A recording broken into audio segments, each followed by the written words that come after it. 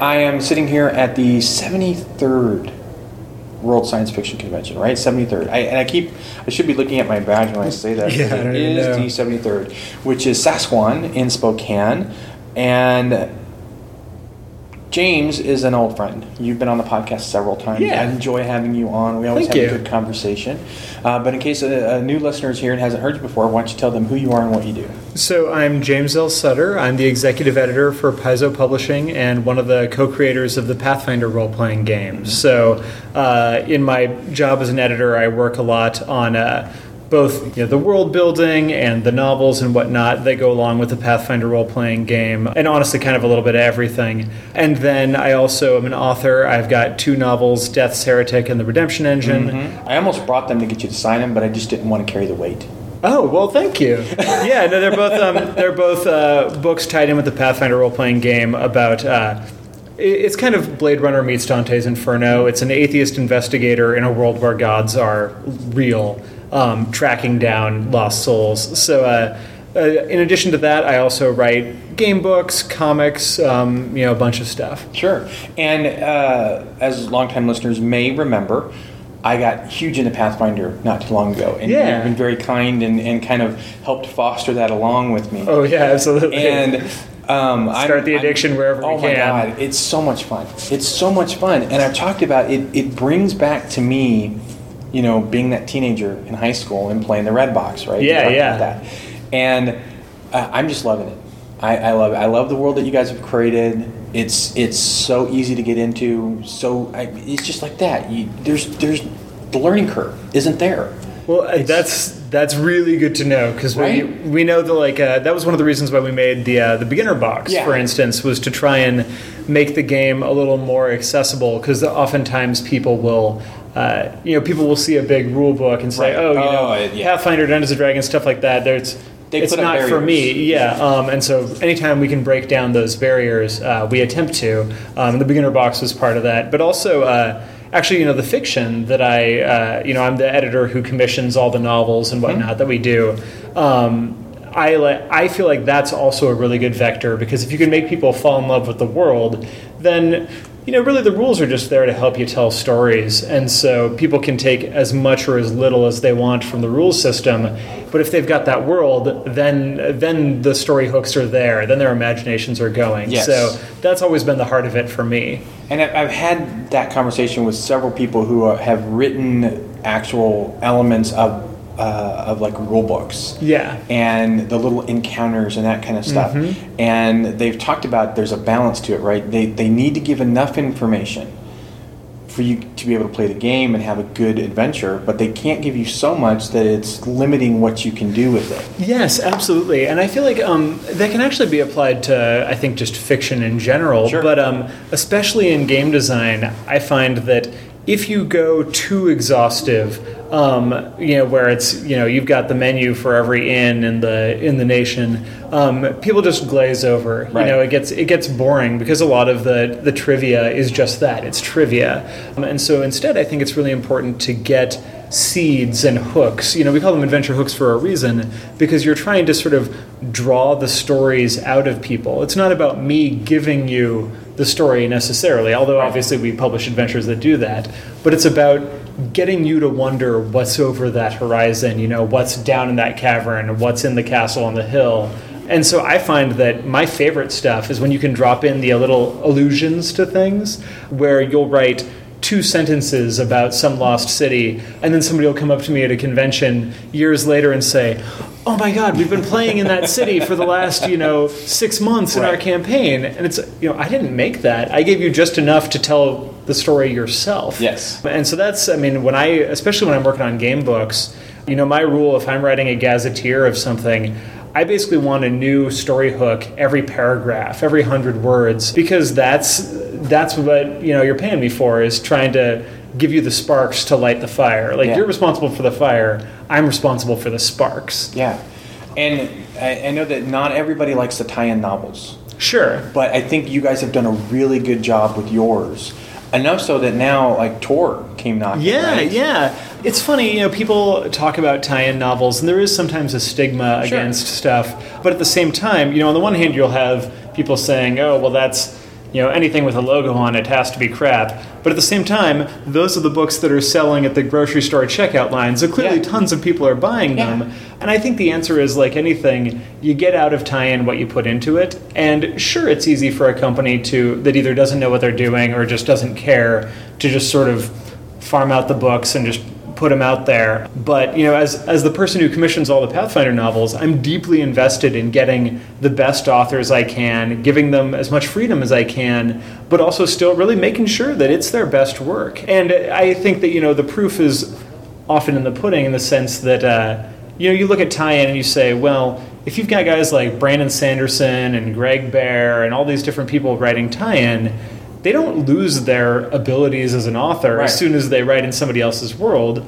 In many cases, it's an advantage for them because they can, take the stuff that they like and focus on, spending their creative energy on the other elements. Sure. So I think that tie-in can be really good, and I've been very fortunate to be able to get some awesome authors.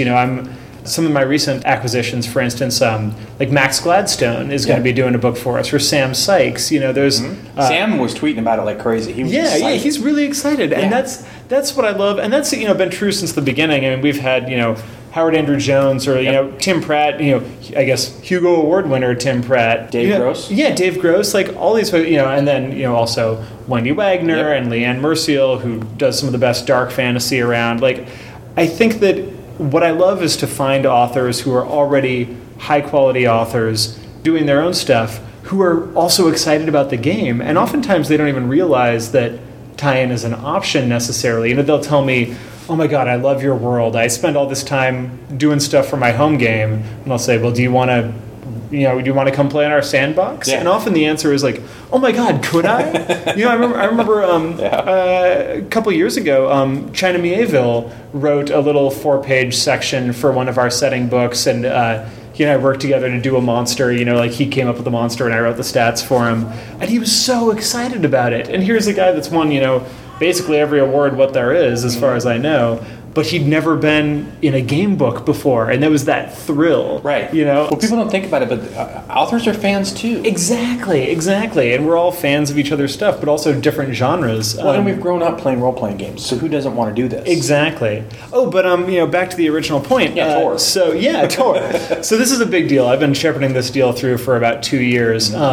But we've partnered with Tor to publish the Pathfinder novels going forward. And actually, in addition to publishing the novels going forward, they're also re-releasing all of the old Pathfinder Tales novels on ebooks, so Kindle, all the different formats.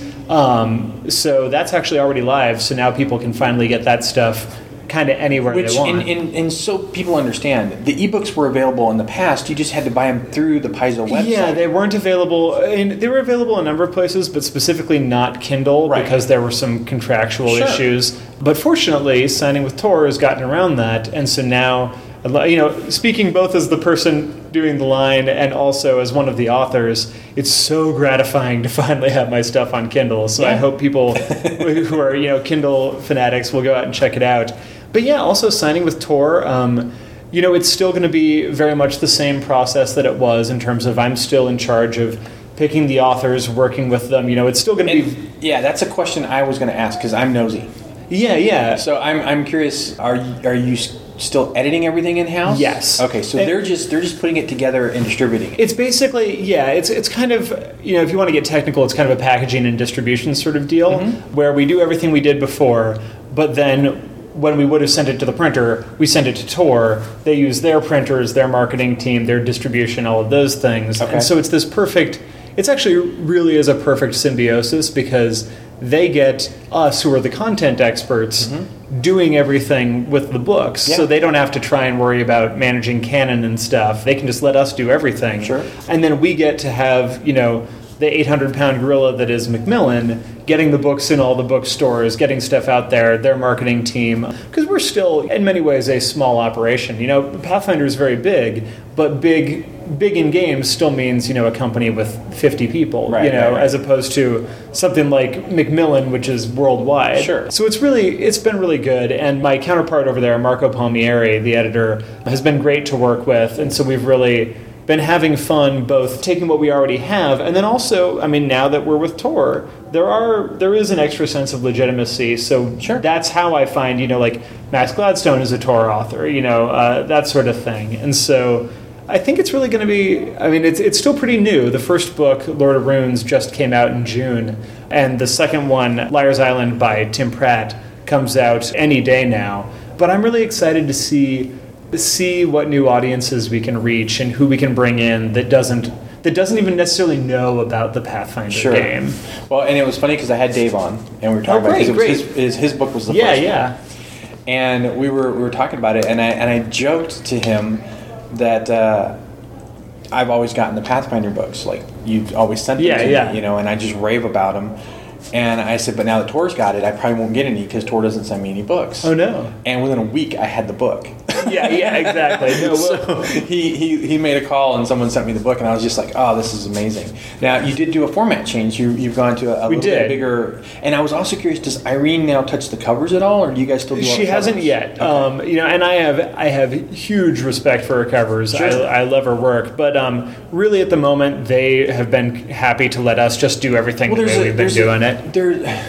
I've always talked about with comic books, there's a Marvel style, there's a DC style. Yeah. There is a Pathfinder style to artwork. Is, and that's our senior art director Sarah Robinson is very much the curator of that style. We have several people on the art team, but she's kind of at the top of it, and she has very strong opinions about what she wants and what looks like Pathfinder. Mm-hmm. And A, she's really good at it. Yeah. But B, far be it from me to try and mess with that.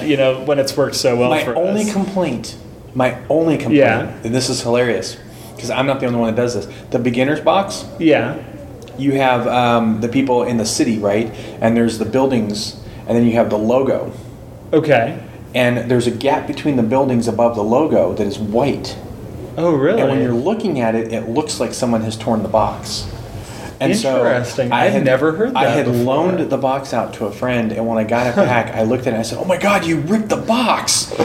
And she went, "No, I didn't, but I thought the same thing."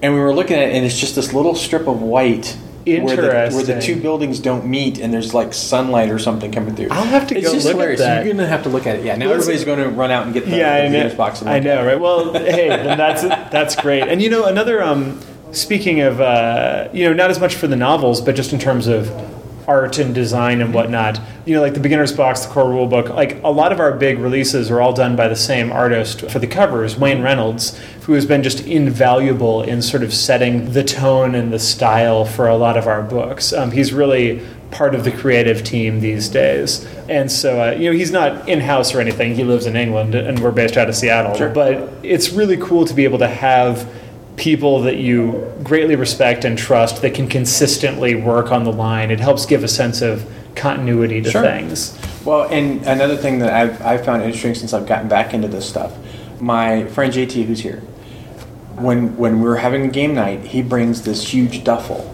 Yeah. That's full of books. Yeah. Right? And rules, and he's got his miniatures, and he's got enough dice for like 50 people. Yeah, the full suite. Brings, you know? And he has also, and then this other guy, Darren, comes with an iPad.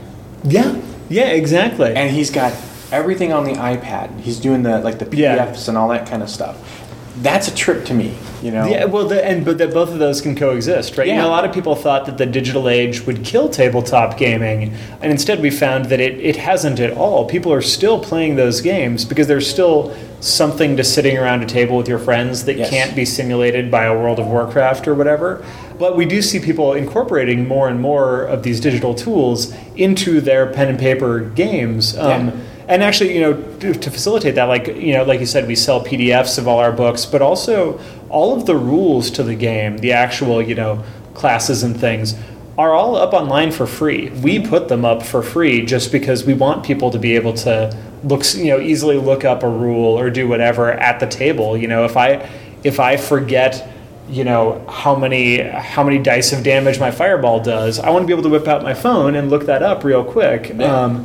And so, obviously the books are, when we do it right, and I think personally that we do, but the books are things of beauty, right? You know, the art is gorgeous, they feel good. Oh yeah, they smell good. But if all you want is the rules, you can have the rules, and we'll never, and we don't see a dime of it. And it's important to have it out there so that people can play. Mm-hmm. And what is the Pathfinder Guild? Oh, the Pathfinder Society. Yeah, our organized play, which is huge. Just hundreds of thousands of people all over the world, and it's interesting because it's let's see how best to describe this. I can't really think of a good analogy, but it's almost like a league or something where anybody can play. Like you can either play with your home group and just sign up online to count your games as official, quote unquote. But more often what people do is they use it to go to conventions and just find pickup games, right, or to take the same character from game to game. So if I'm part of the Pathfinder Society, I can have my character that levels up, even if I play at a game store in Florida and then a convention in Denver and then somewhere else. You can have the same character that's tracked and part of this overarching organization. And since we are at WorldCon, there is gaming going on here. Yeah. But you guys also do your own convention. We do PaizoCon, and that's a fun one. It's kind of just for the hardest core of the fans. It's I think in the past we've captured about 1,000 people, but we're growing it slowly. But it's a fun time for the entire company is there, and we just spend the weekend hanging out, doing panels, playing games with fans, and really just getting a chance to know our community. Sure. Because we've discovered that since the very beginning. I mean, we started out doing Dungeon and Dragon magazines, yep, and when we made the move to Pathfinder, it was a huge risk. And the only reason I'm not working at Wendy's right now is because the community really embraced us and supported us through several big transitions, from the magazines to the Pathfinder Adventures, and then from 3rd edition to Pathfinder when 4th edition happened. Yeah. People stuck with us, and we find that the best way to sort of foster that is to be part of the community, to be on the message boards every day.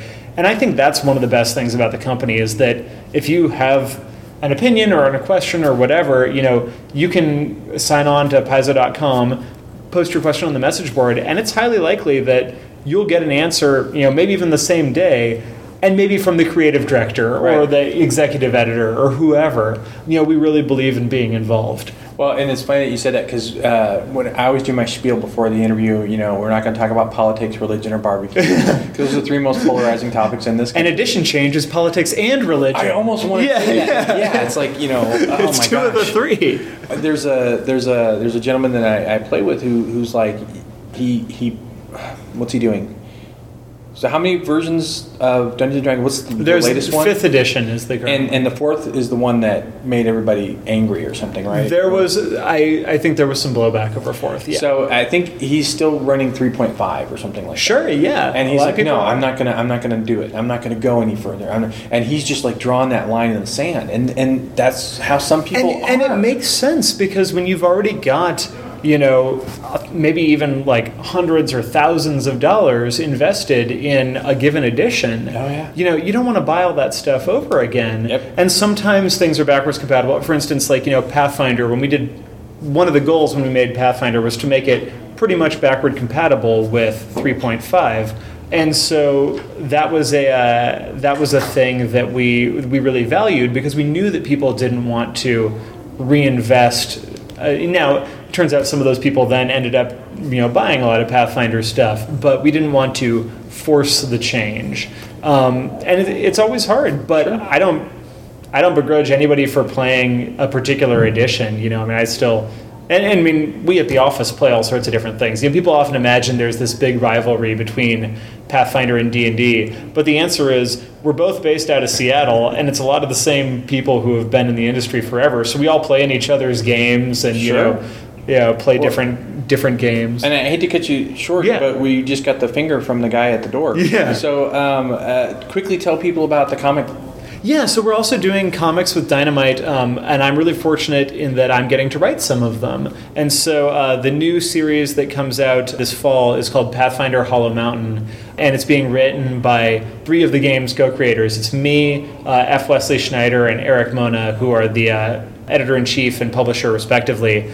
And it's going to be really diving deep into a lot of the sort of canon and stuff about Thassalon and Rune Lords and whatnot that people have really been excited about. And so it's just a chance for us to do a dungeon romp with these characters. And I've loved the comics. Well, thank you. Yeah. I love them. Jim Zub, who was writing the original series, did a great job, and it's been really nice to have him hand that off to us and give us a chance to play with them as well. So I'm really excited about it. I hope people will check it out. Very cool. Thank you for coming. And websites, quick. Yeah. Find me on Twitter. I'm just James L. Sutter. I'm also jameslsutter.com. Look me up. Hit me up with questions online. I love to talk to people. Awesome. Thanks for sitting down with me. Thank you. Thank you for listening to the Hugo Award-winning SF Signal podcast. Your host is Patrick Hester, an author, a blogger, and a functional nerd. His website is www.atfmb.com, which stands for All Things From My Brain. ATFMB is also his Twitter handle and where you can find him on Facebook. Our podcast is available for download every week at sfsignal.com or via iTunes. Look for the links to subscribe in the sidebar at sfsignal.com or search SF Signal in iTunes. If you enjoyed this podcast, please tell your friends and have them tell their friends, and so on, and so on. Visit the Hugo Award-winning sfsignal.com for all of your speculative fiction needs. John D. and the SF Signal Regulars offer up new content every day, from weekly mind melds featuring your favorite authors, editors, and artists from the SF and F field, to book reviews, original articles and essays, fiction deals, movie reviews, videos, links and roundup posts, and more. Click the RSS button in the sidebar of your browser to ensure you never miss a post. The SF Signal podcast is powered by the Functional Nerds. Romeo, Romeo, wherefore art thou Romeo? Angry robot. It's like talking to a child. Magic Wooey. Thinking and crap. I don't even know what the horseman is. And scene, you bastard.